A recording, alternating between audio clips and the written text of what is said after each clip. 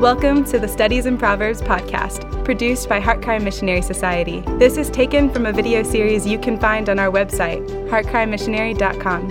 Heartcry is a missionary society founded by Paul Washer. The goal of our ministry is to glorify God and bring the greatest possible good to humankind through the preaching of the gospel and the establishment of biblical churches throughout the world. Visit heartcrymissionary.com to view our other productions and to find out more about Heartcry Missionary Society.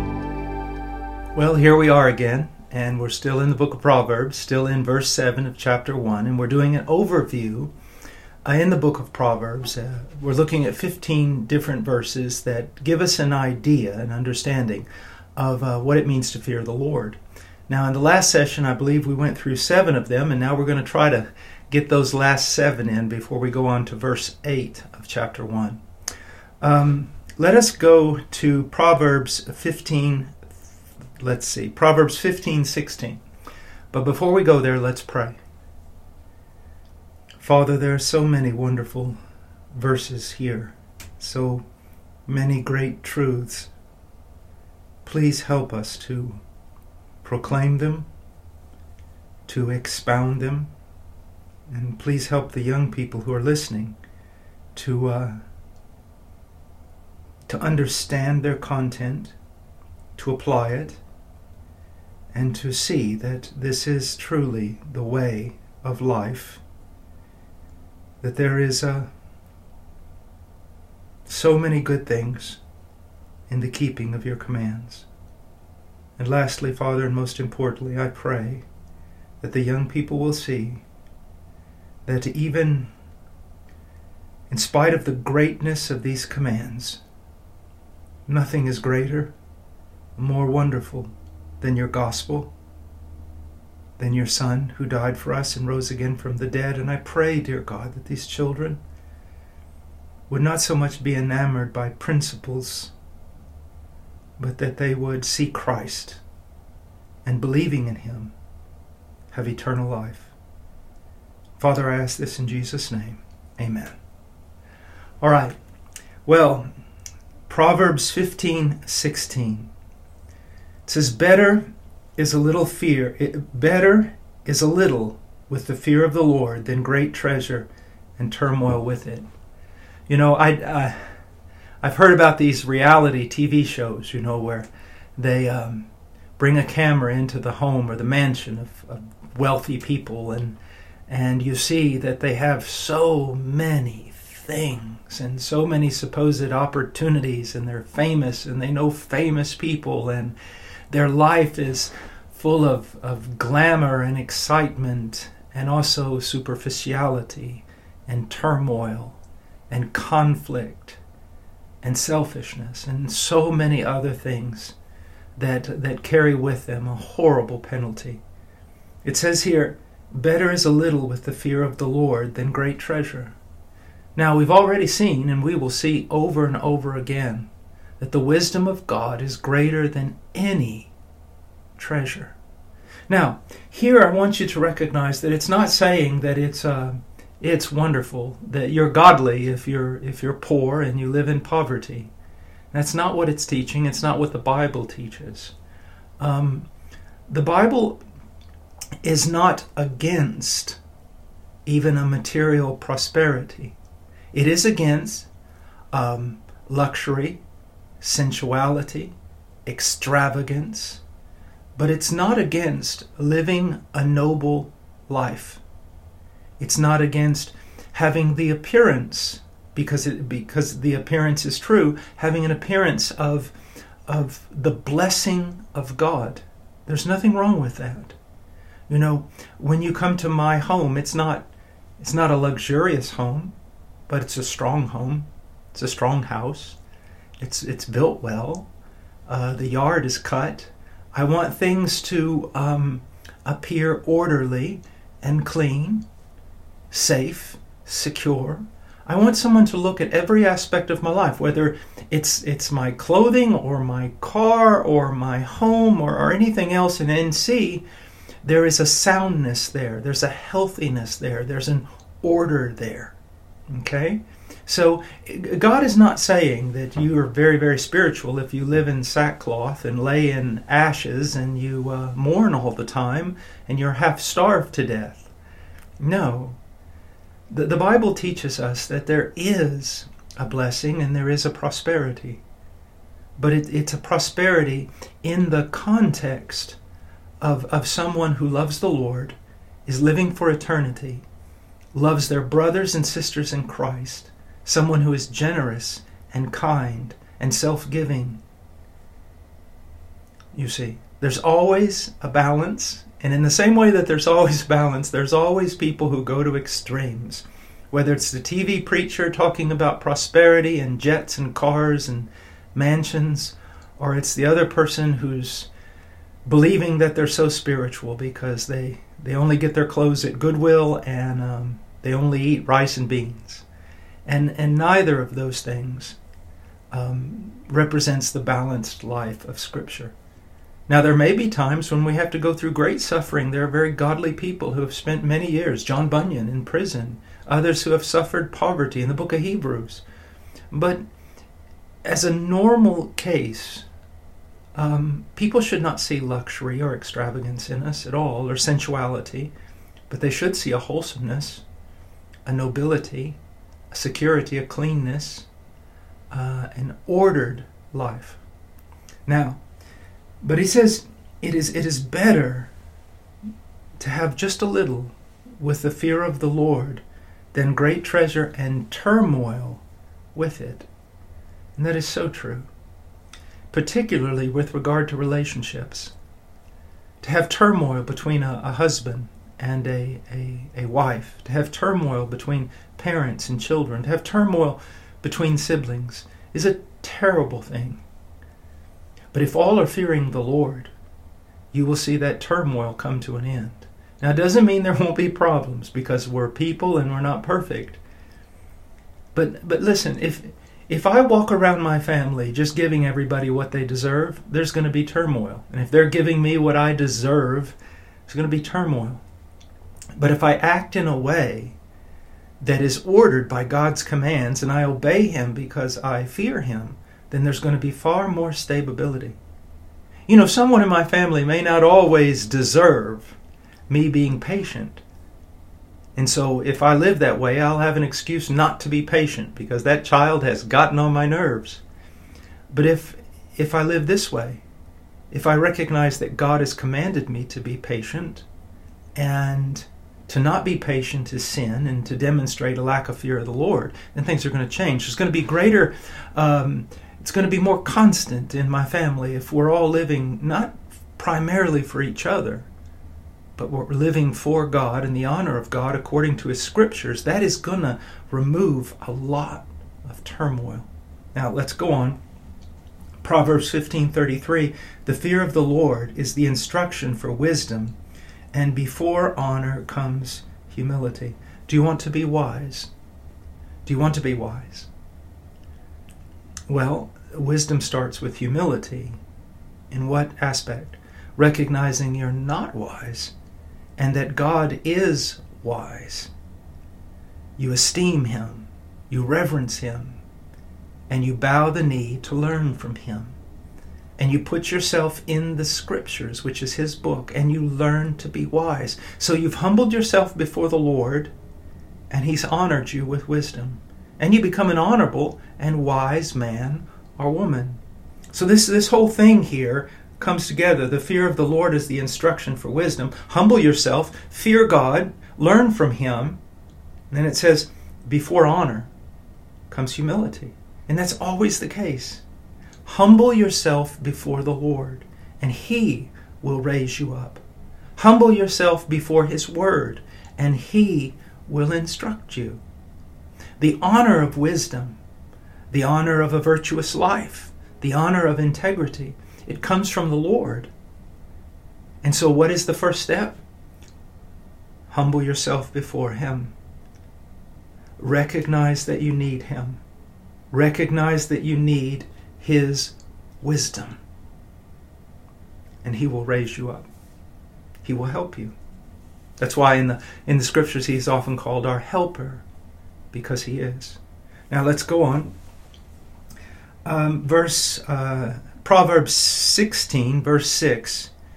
By loving kindness and truth, iniquity is atoned for, and by the fear of the Lord one keeps away from evil. Now, this is a difficult text to interpret, but the great majority of scholars would look at it this way. We have sinned, and our sin must be atoned for. Now, let me explain this to you, young people, and listen. The great problem in the Bible is, how can a good God, a just God, a holy God, pardon the sin of wicked men and still be holy and just and good? I mean, if a criminal stands before the judge and the judge just lets him go free, that judge is morally corrupt. He's not a good judge. He's not righteous. He's not holy. He's not even fair. Do you see that? So how can God simply pardon us? We say because He's loving. Yeah, but there's a problem. His love cannot contradict His righteousness. He is loving and righteous, and He has to exercise both of those things. So the answer is found in the gospel of Jesus Christ. Through God's loving kindness, He has sent His Son. And His Son lived the perfect life we have not lived. And His Son went to the cross. And on that cross, all the demands of God's justice that He had against us, all the penalties, all the punishment we deserved, it fell upon the Son. The Son was our willing substitute. And justice poured out its justice on the Son. And when the Son said, "It is finished," it was paid in full. So, through the loving kindness and truth of God, our iniquity, our sin has been atoned for. It's been paid for. But now look at what our response should be. And by the fear of the Lord, one keeps away from evil. You know this thing about, let us sin that grace abounds. Some people will say, well, we're saved by grace, not by works, so let's just live in sin. A person who says that type of thing has not been saved by grace. You see, to recognize you're a sinner, guilty, condemned, and hopeless, and to know that God gave His own Son for you, to believe that will bring about some very serious changes. You'll realize that you cannot save yourself by pleasing Him. But by trusting in Christ, you're saved. But knowing what Christ did for you will make you want to live a pleasing life. Now that won't always happen, and it'll never happen perfectly. But the whole direction of your life begins to change when you recognize what God did for you on Calvary. It begins to change, student, child. Listen to me. You live in appreciation of that. And you show that appreciation by what? By the fear of the Lord, one keeps away from evil. I want to keep away from this evil. Why? Because I reverence God. Why? Because He sent His Son to die for me. This evil here that I'm being tempted to do was the very evil for which Christ died. Do you see? So if we are saved purely by the grace of God, through faith in Jesus Christ, the Holy Spirit has done a work in us, and there's going to be a change of the heart, and we are going to want to reverence God, and we are going to be sad when we do not. And I'm saying that from the Scriptures, but I'm also saying it from experience. Young person, listen to me. I have been serving the Lord for many years, and I've preached in many places and done many things. The best moment of my life would only earn me hell. As a preacher, I hope to be sincere,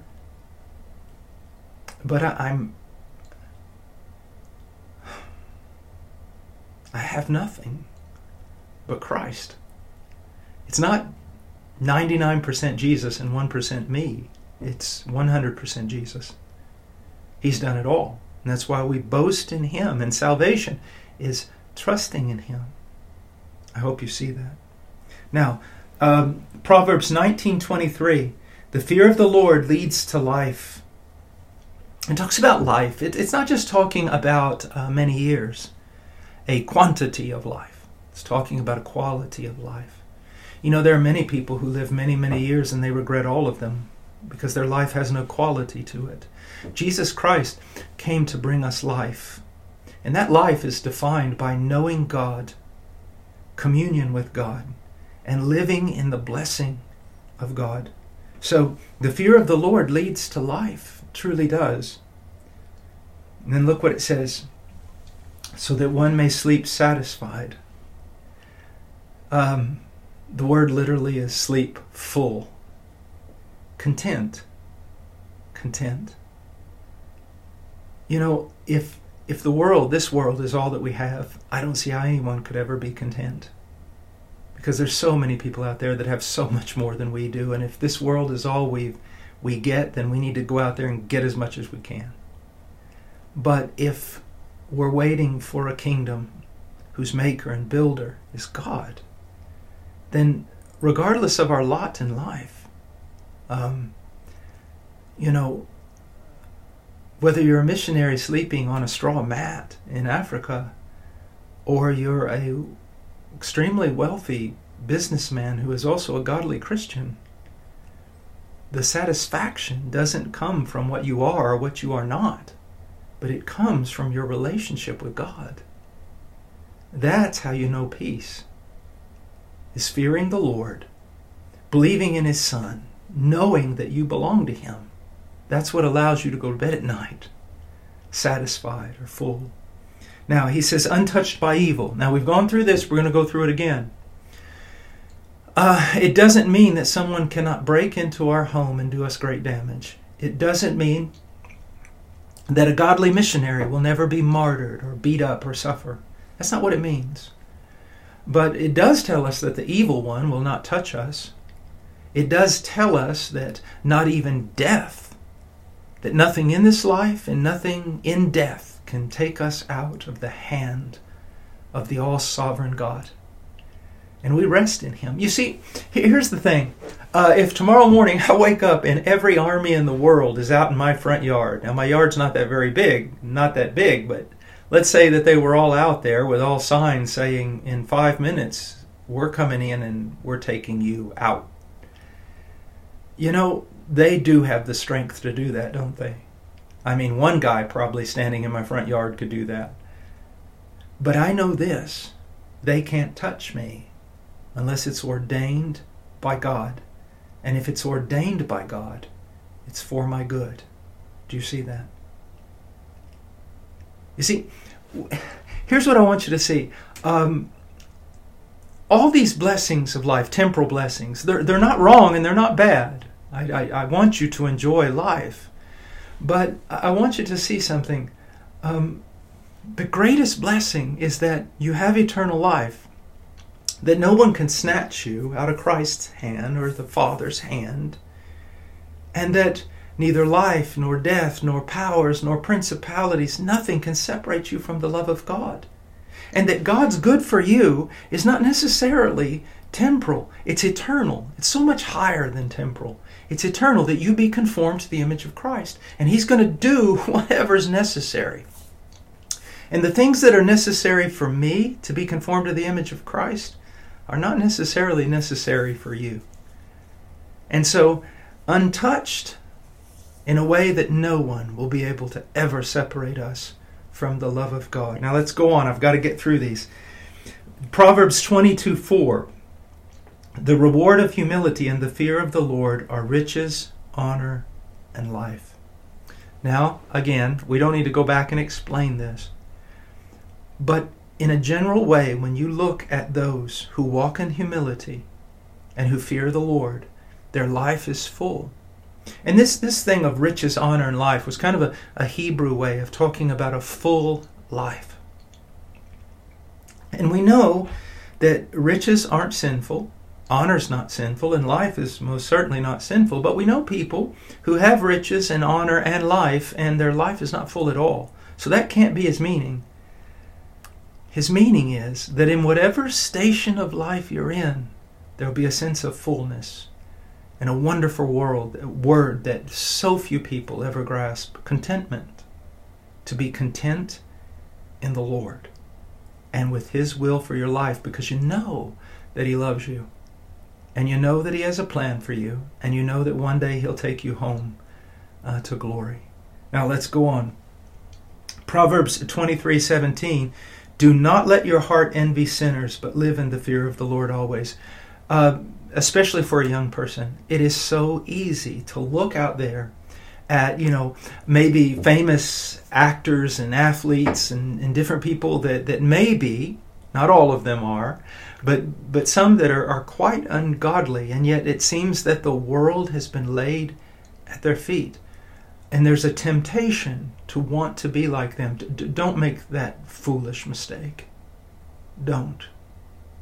What does it matter, Jesus said, if someone gains the whole world and loses their soul?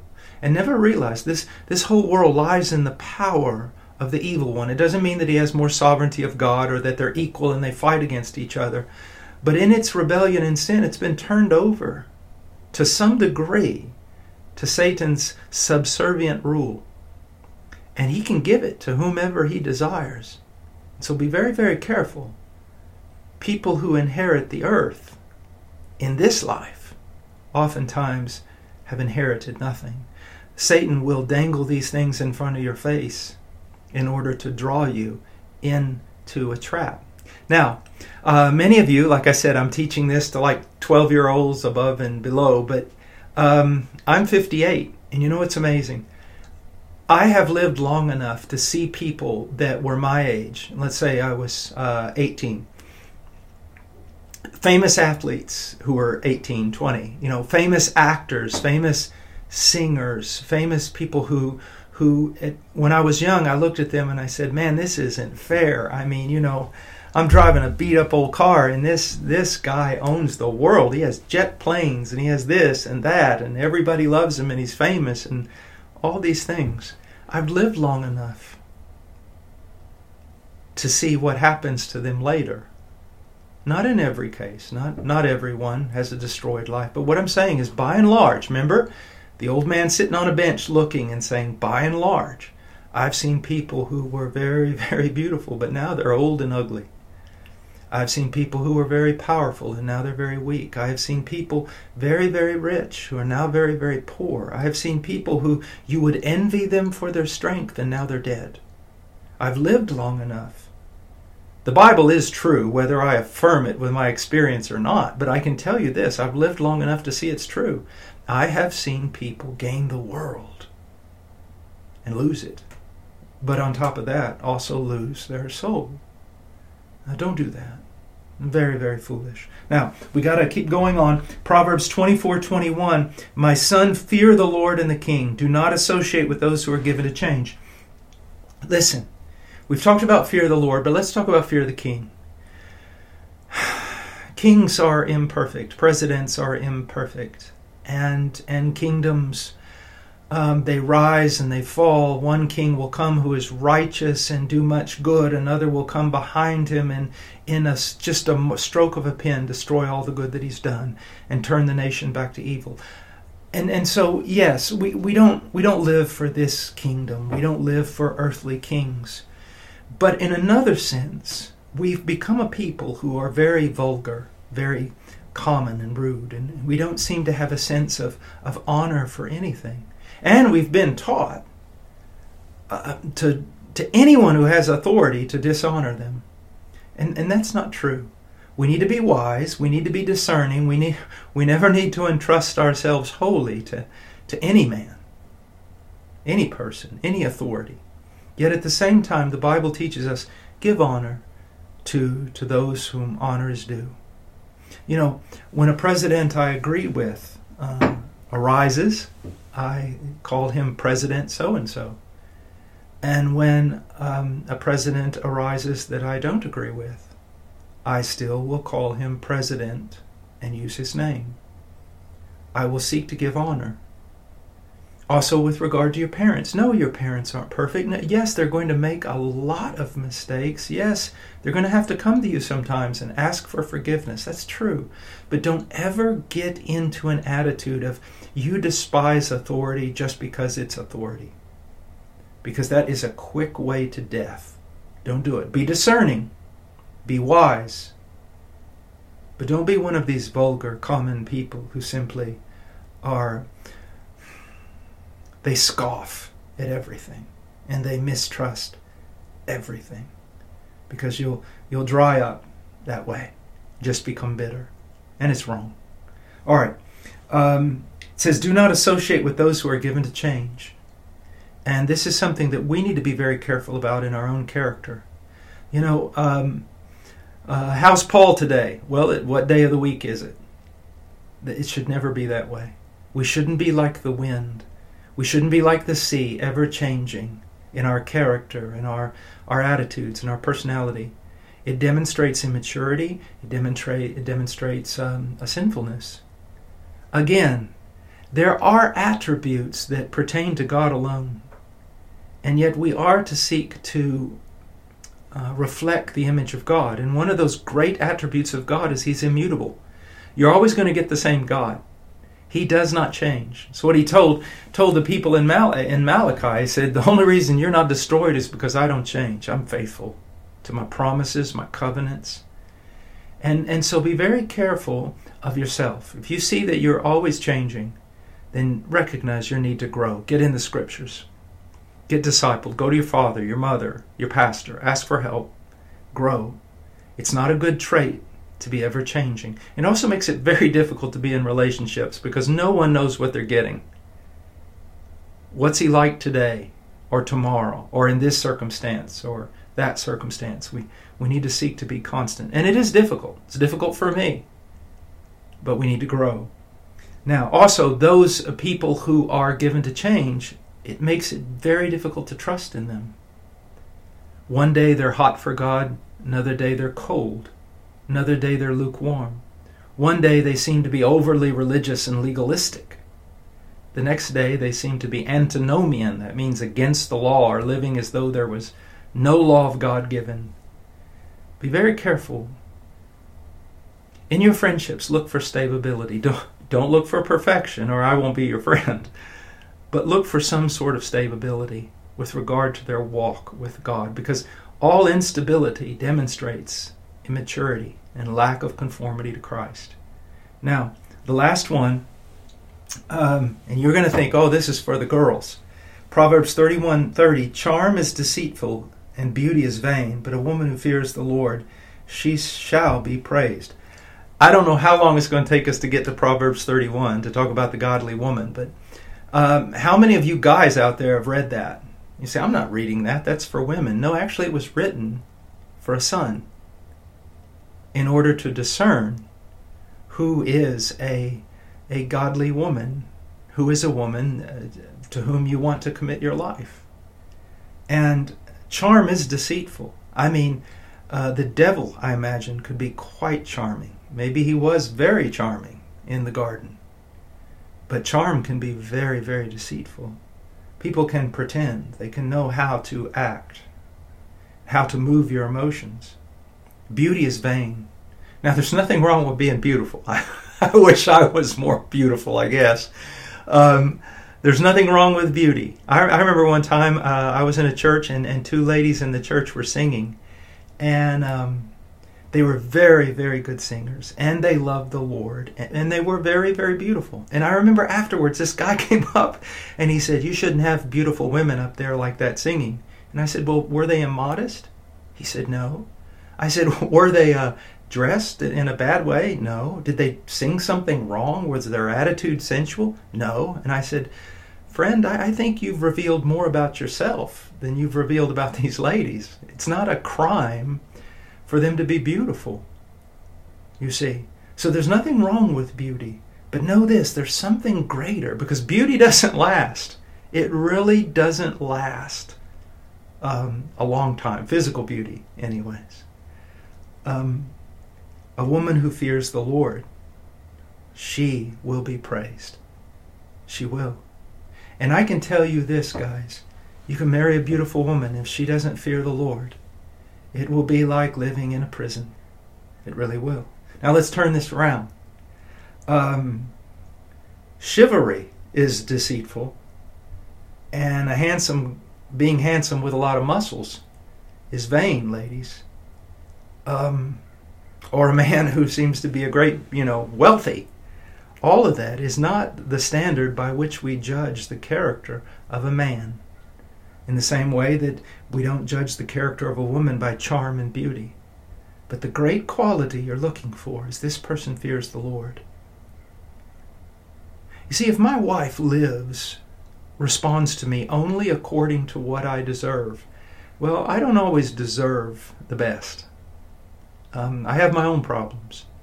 And so is she going to change in the way she treats me based upon my actions? Is that what she's going to do?